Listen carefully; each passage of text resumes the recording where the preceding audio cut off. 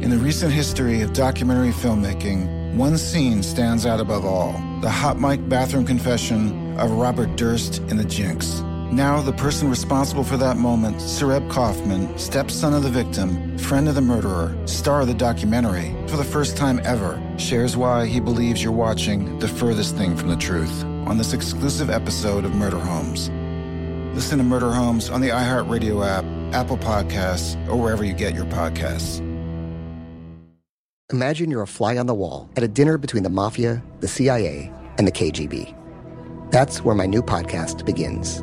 This is Neil Strauss, host of To Live and Die in LA, and I wanted to quickly tell you about an intense new series about a dangerous spy taught to seduce men for their secrets and sometimes their lives. From Tenderfoot TV, this is To Die For. To Die For is available now. Listen for free on the iHeartRadio app, Apple Podcasts, or wherever you get your podcasts. I'm Hannah Storm, and my new podcast, NBA DNA with Hannah Storm, chronicles my 6 decades in professional basketball. From growing up in the sport to becoming one of sports TV's first female broadcasters. Join me as I dig deep into the game's history, unearth some wild stories, and talk to my friends from the world of basketball, from Dr. J to Charles Barkley. It's been a wild ride, and now I get to take you with me. Listen to NBA DNA with Hannah Storm on the iHeartRadio app, Apple Podcasts, or wherever you get your podcasts. Now here's a highlight from Coast to Coast AM on iHeartRadio. Welcome back to Coast, Richard Serrett sitting in for George Norrie, coming to you live from my home studio in Thornhill, just north of Toronto, and asking about these Chinese surveillance balloons. I believe they're surveillance balloons. I certainly don't for a minute believe the communist Chinese government that these are meteorological balloons that have blown off course, because now there are 2 of them. These are high altitude balloons, and they are considered a key delivery platform for secret nuclear strikes on America's electric grid. I know this is something that George Norrie has been very vocal about over many, many years, talking about the need to strengthen our electrical grids from an EMP attack. And the threat of a balloon-launched electromagnetic pulse attack, these have been warned about by Congressional the Congressional EMP Commission and inside the military a number of years ago. Back in 2015, a report from the American Leadership and Policy Foundation, Air Force Major David Stuckenberg, one of the nation's leading EMP experts, wrote extensively about the threat balloons carrying bombs pose to national security. All right, let's go to Billings, Montana, no less, and welcome Jeff on the wildcard line. Jeff, welcome to Coast. How are you? Hi, thanks for taking my call. Things are kind of crazy around here. They shut down our airspace Wednesday and diverted flights, and they prevented a flight from taking off on time, so it's pretty crazy. Fighter jets landing at the airport and everything. Usually we get the Air National Guard will do stuff, but I think they just have F-18s, but we had the F-22s, which those are the big boys. So lots of stuff going on here. Did you happen to catch sight of one of these balloons, or the balloon rather? I think I might have. But I just thought it was like just a weather balloon, and then I get home, it's like, no, this is bigger and higher. So I didn't think it'd be that high up in the air, but, with perspective, you think it's closer and that it's something small, but it was higher and something a lot larger. And when I heard the news, my thoughts immediately, I'm kind of a World War II buff, and these aren't the first balloons to cross the Pacific and get here. Japan launched probably like 10,000 balloons. Only 300 made it here, but those were loaded with incendiary devices and explosives. That's right. Yeah, we don't really like these drifting in our airspace. And if it's China that sent them, they're probably testing us to see, well, how are they going to react to this? And if we're just letting them fly by, it's like, what's to prevent them from putting, the EMP thing or canisters of who knows what on there to just start dropping here. So, yeah, I don't like it in our airspace, and I know our governor's not very happy about it either, because he didn't hear about it until it was already in the middle of our state. And so he's not happy that this is like right over our land here and above. He found out about it right when I was above Billings, and that's the largest city in Montana. And I guess there's a video tonight of somebody catching. I didn't get that good of a look at it because I think the servers were jammed from people looking at it, but it looked like the witness heard some jets flying. This wouldn't have been the balloon because that's drifted. That's long gone. That's drifted somewhere else. But they heard fighter jets and then some sort of explosion, and you can kind of see this trail where it looks like something falling from the sky. So I don't know. I saw that video. I mean, they were claiming this was the balloon, but as you say, no, it had drifted. It was long gone by then. Yeah. So I'm wondering, so what was that? Testing some sort of a weapon type delivery system to, if another one comes, were they testing some sort of system to knock it out of the air? This would be a good place to test it if kind of get practice for drills to knock it out, because there's enough blowback from, I know our congressman wasn't happy about it either, so I think if another one of these drifts, they're probably going to take it out. Well, there's one coming up apparently there's been another one spotted in Latin America that's coming up. So now, I don't know, why is it out of the question that they would shoot this thing out of the sky, because it's a balloon. I mean, it's the size of 3 buses apparently. This idea that they're concerned, the Pentagon is concerned that the debris field could possibly injure people on the ground. But I mean, when is that a consideration? I mean, you have to be careful, obviously, but when you have one of these vehicles, let's say, with monitoring and surveilling capabilities flying over nuclear bases and so forth, if an airplane were to do that, the Air Force wouldn't hesitate, to first they'd try to establish radio contact, I suppose, and they would try to escort it out. But if it persisted, they would shoot that thing out of the sky.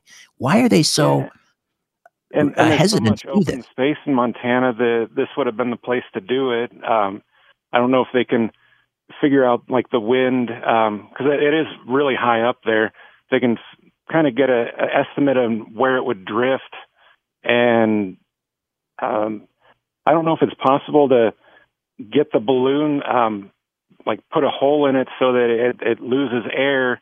And if it's able to land sort of gently, we could retrieve it and see what all's in somehow get that technology to see what's in it and get more information on any capabilities it might have to have a payload or whatever. We just need to get more information on what this thing is.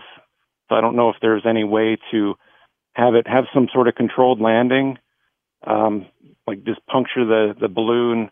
It probably would have, who knows, at that atmosphere, it might have just collapsed, and it would have been pretty ruined by the time it got down anyway. So I don't think they could have, but yeah. Right. I mean, how much damage could even a giant balloon do? I mean, how much damage could it do? I don't know. Yeah. And again, you're going to have plenty of time to get out of the way, I would think.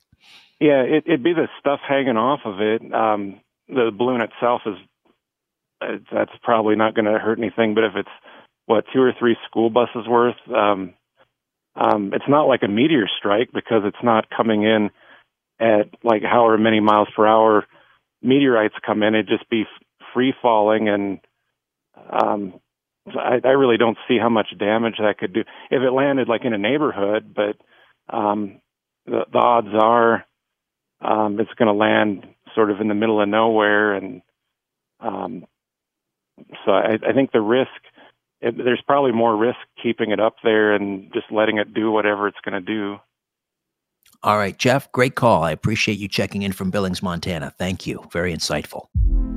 Hey, girlfriends, it's me, Carol Fisher. I'm so excited to tell you about the brand new series of The Girlfriends. In season 1, we told you about the murder of Gail Katz at the hands of my ex-boyfriend, Bob. At one point, a woman's torso washed up on Staten Island and was misidentified as Gail. She spent 9 years in Gail's grave, and then she just disappeared. It's almost like it's become this moral obligation to find her. And that's what we're going to do. Find this missing girlfriend and tell her story. with the help of some of your favorite girlfriends from season 1, like my producer, Anna. Oh my God. My friend, Dr. Mindy Shapiro. Hi, it's Dr. Shapiro, and I'd like to speak with the Deputy Medical Examiner. And of course, Gail's sister, Elaine Katz. Having no closure, it kills you. Join us as we try to solve a 35-year-old cold case. It's not going to be easy, but it's going to be one hell of a ride. What? I can't believe this. Listen to Season 2 of The Girlfriends, Our Lost Sister on the iHeartRadio app, Apple Podcasts, or wherever you get your podcasts. In the recent history of documentary filmmaking, one scene stands out above all: the hot mic bathroom confession of Robert Durst in The Jinx.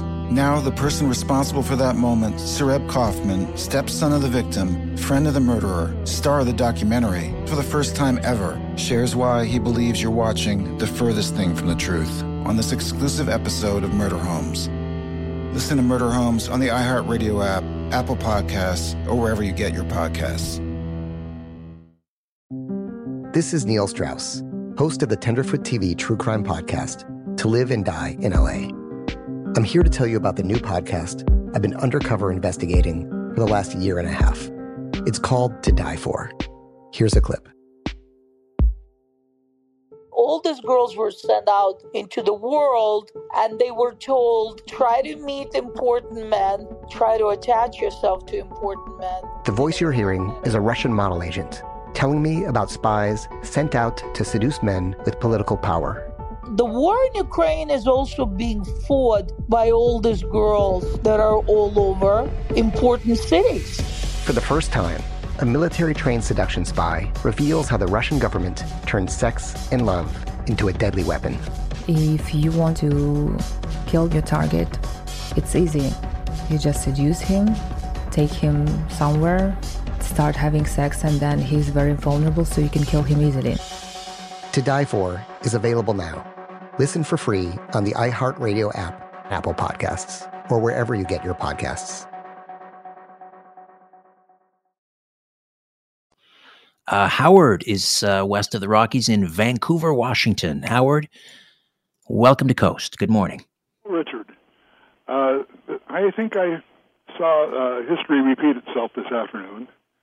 There was a rather heated press conference between a Pentagon general and the media this afternoon, and they were insisting that he tell them exactly where what position the Chinese balloon was in, and he just flatly refused to tell them. It got rather nasty.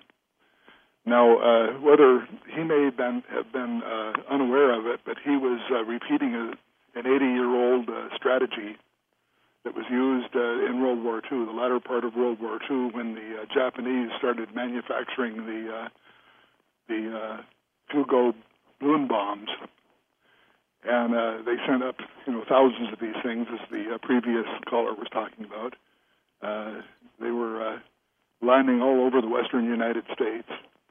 And the strategy that was the War Department used then was to just simply classify the whole thing. They would not allow the media to report any of this.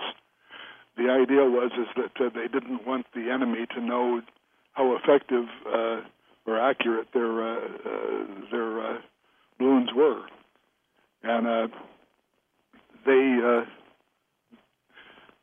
actually did succeed in creating some damage. Yes, there were casualties. There were people killed. Yes, there was a family attending a church picnic. It was I believe it was in the spring of 1945, and they came across one of these things. I believe it was in the Willamette National Forest, and I believe it killed about three. They started messing with this thing. They didn't know what it was. It hadn't been reported. And it detonated. I believe it killed three of them. But I believe that the strategy of just keeping quiet about it, that general, or the Pentagon for that matter, really doesn't know what the Chinese know about they may not know just exactly what the position of their balloon was, and he didn't want to let them know. because he knew that if he said it there, they'd hear it. So anyway, I thought that was a rather interesting situation there, how history repeats itself like that. Indeed. Howard, great call. Thank you for that. That makes a certain amount of sense, although I don't know the technology that the Japanese had, whether they were just sending these over and whether they had any way of tracking where they were once they were in the United States, or whether they were basically sort of working blind. Whereas here, obviously, these surveillance balloons are there to specifically surveil, I believe, and they would know, the Communist Chinese, where these balloons are within the United States. Listen to more Coast to Coast AM every weeknight at 1 a.m. Eastern, and go to coasttocoastam.com for more. In the recent history of documentary filmmaking, one scene stands out above all: the hot mic bathroom confession of Robert Durst in The Jinx. Now, the person responsible for that moment, Sareb Kaufman, stepson of the victim, friend of the murderer, star of the documentary, for the first time ever, shares why he believes you're watching the furthest thing from the truth on this exclusive episode of Murder Homes. Listen to Murder Homes on the iHeartRadio app, Apple Podcasts, or wherever you get your podcasts. Imagine you're a fly on the wall at a dinner between the Mafia, the CIA, and the KGB. That's where my new podcast begins. This is Neil Strauss, host of To Live and Die in LA, and I wanted to quickly tell you about an intense new series about a dangerous spy taught to seduce men for their secrets and sometimes their lives.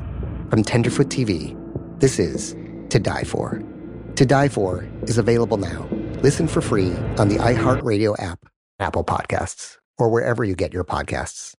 I'm Hannah Storm, and my new podcast, NBA DNA with Hannah Storm, chronicles my 6 decades in professional basketball. From growing up in the sport to becoming one of sports TV's first female broadcasters. Join me as I dig deep into the game's history, unearth some wild stories, and talk to my friends from the world of basketball, from Dr. J to Charles Barkley. It's been a wild ride, and now I get to take you with me. Listen to NBA DNA with Hannah Storm on the iHeartRadio app, Apple Podcasts, or wherever you get your podcasts.